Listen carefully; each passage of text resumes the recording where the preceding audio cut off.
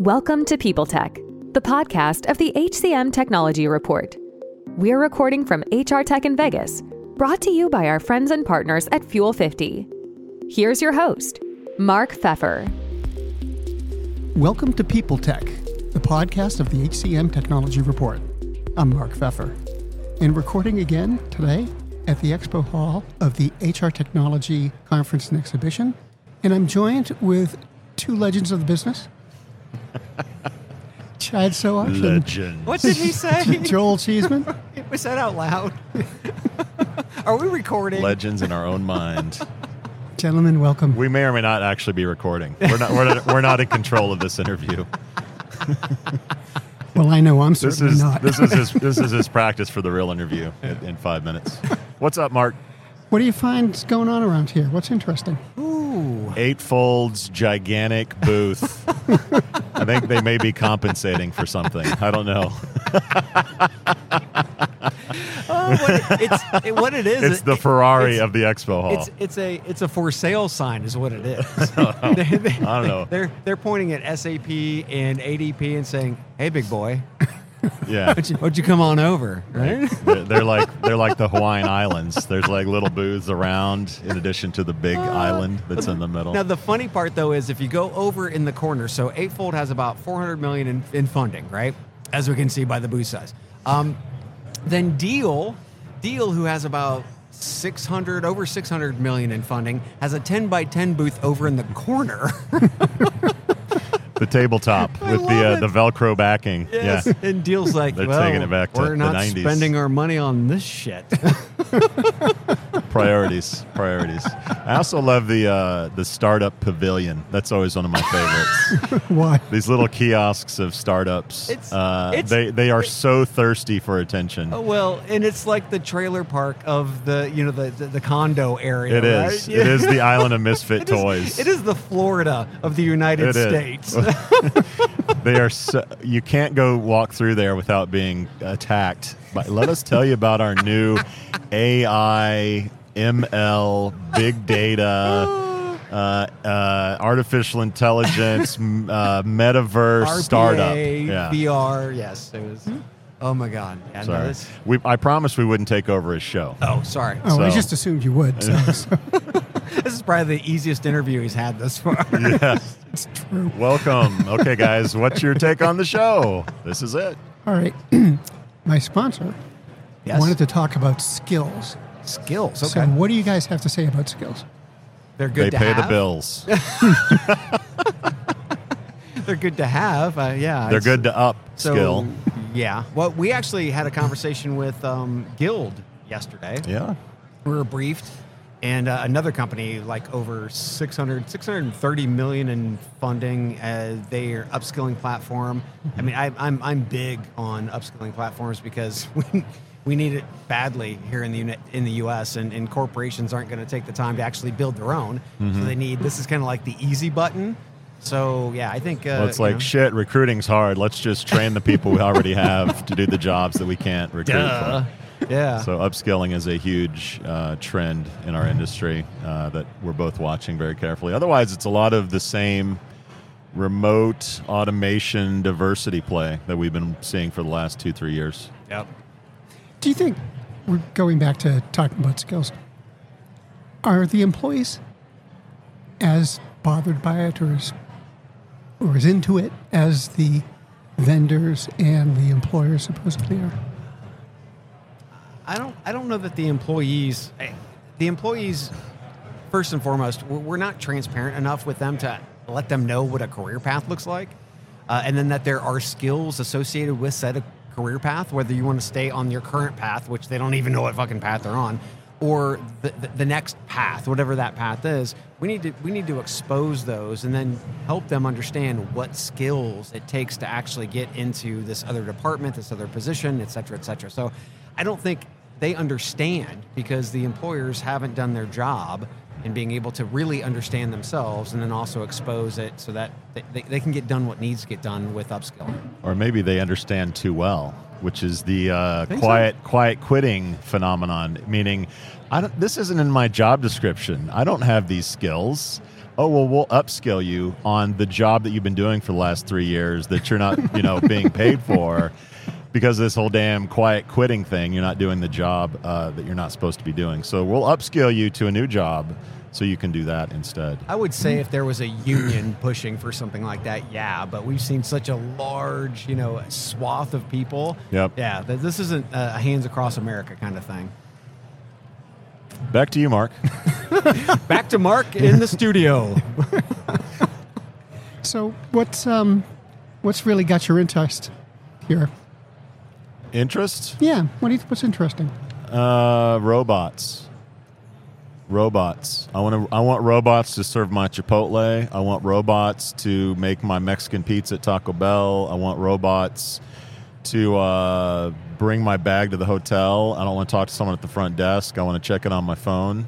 Robots. I want the robots to come. I am ready to bow down to my robot overlords. That's only because he can get his hamburger faster. Yeah. I am sympathetic. And we'll keep this show PG, okay? I won't go into the other phases he's of already, robots. He's already used 2 words. I'm counting. You'll beep those out. That's not a problem. We have the technology, kids. Yes. Who edits this thing? The robot. The robots. Yes. So you seeing a lot of robots here? Ask him what's got him excited. Oh, okay. Hey, Chad. Yeah. What's got you excited? Oh, it's a good question. Thanks for asking, Mark. I really think just the industry in itself, there is so much happening in so many different areas. There's so many gaps from these ancient core systems that we've been using forever. So all of these HCM systems, they have gaps, they have a technical debt, they have problems. And many of these small little startups that are now exploding in some cases are the answer, right? So we're seeing the answer in pockets here.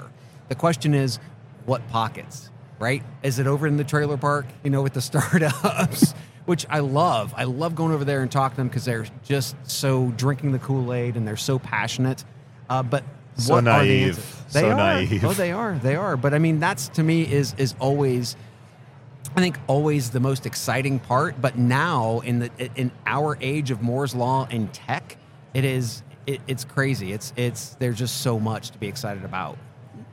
Hey, Joel, let me come back to what you were saying. Sure. What is you want to talk about robots? Oh, he don't does. He wants you to expand on the you robots. Do. You do. No, I want to ask you, why are you so skeptical about the startups in the startups area?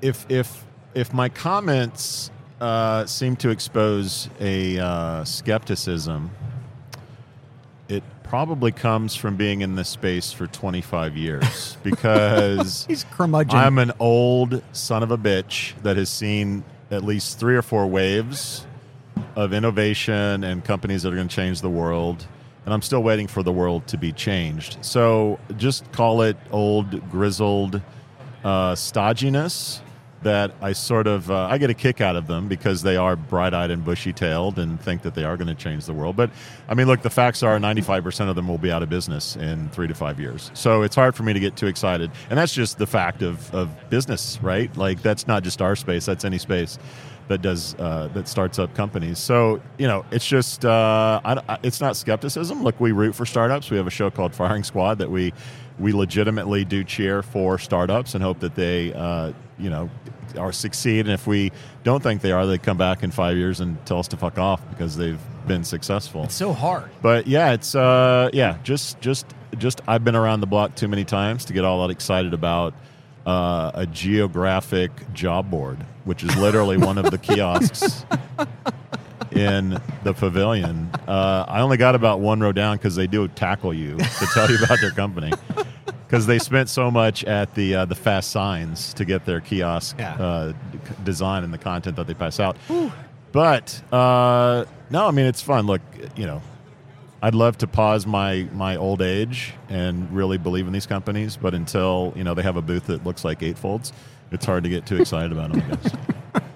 See, for me, that's where I get excited because that's where I feel all the ideas are right now. They might be out in left field, right? But you are seeing so many crazy, awesome ideas. Some of them flourish, and get sold like a candidate ID, right? Which Joel gave a golf clap to on Firing Squad, by the way, and Adam Gordon will not allow him to forget that.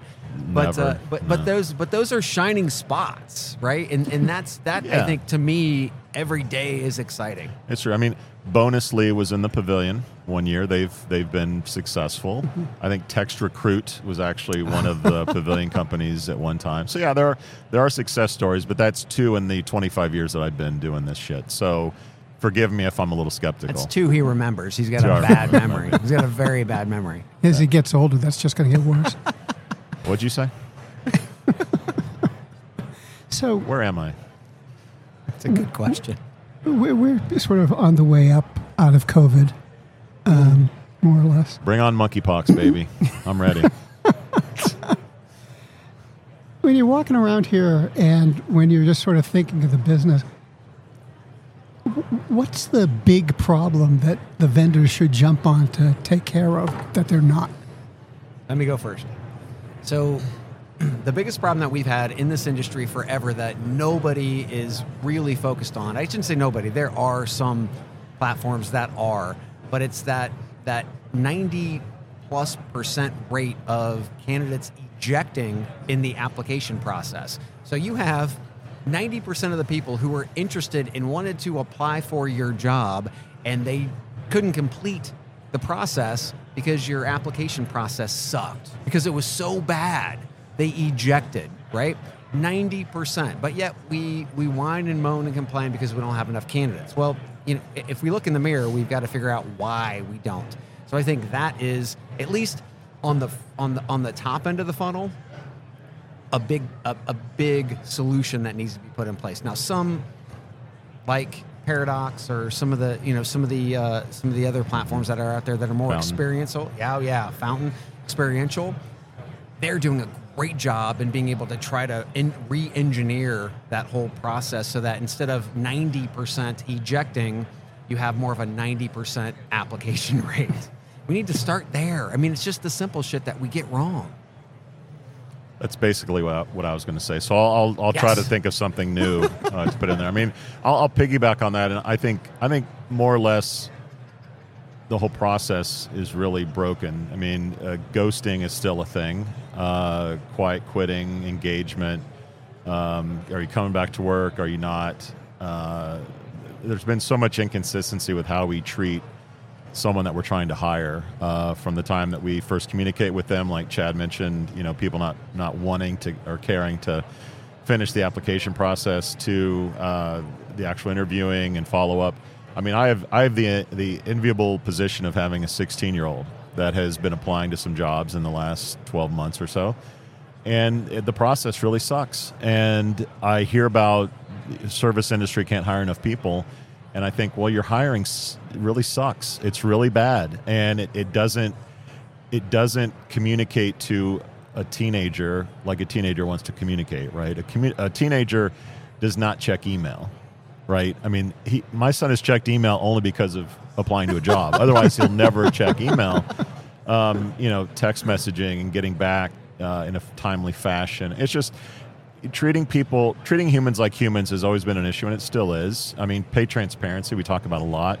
I'm thankful for Indeed sort of laying down the gauntlet saying, hey, we're going to put a salary range in your job, whether you put one in there or not, forcing the hand of an employer. We're seeing states like New York and California trying to pass laws of where you have to put a salary in a job position. So we're making steps to being more human and being more respectful to job seekers and candidates, but we still have a long way to go. So that piggybacks on Chad's, but maybe just expands on what he was saying. Gentlemen, thank you both so much. Are you talking to us, gentlemen? I'm sorry. Do we get a T-shirt now? Do we get a T-shirt for this? Like a T-shirt. Yeah, we'll get you a T-shirt. Because we don't read books. They have books back there. I don't think book is something that we want. No, Mark, thank you for having us, man. Thanks, Mark. You've been listening to People Tech of the HCM Technology Report. This HR Tech series is graciously brought to you by our partners at Fuel 50. For all other HR, sourcing, and recruiting news, check out hcmtechnologyreport.com. Faith in the news media has been challenged, making it even harder to get stories told. The Friday Reporter podcast was created to help audiences better understand the media by hosting journalists who will answer the questions to which we need answers. Join me every Friday to hear more. The world's best-known investor and Wall Street expert Warren Buffett once said, "Wall Street is the only place that people ride to in a Rolls-Royce to get advice from those who take the subway." Mr. Buffett's quote is remarkably accurate, but how many people would rather receive advice from him than someone simply guessing?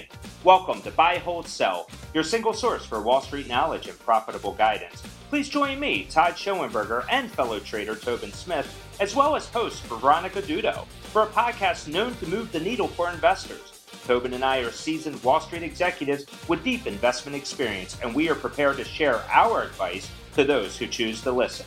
Download Buy, Hold, Sell today on the Evergreen Podcast Network or your favorite podcast channel.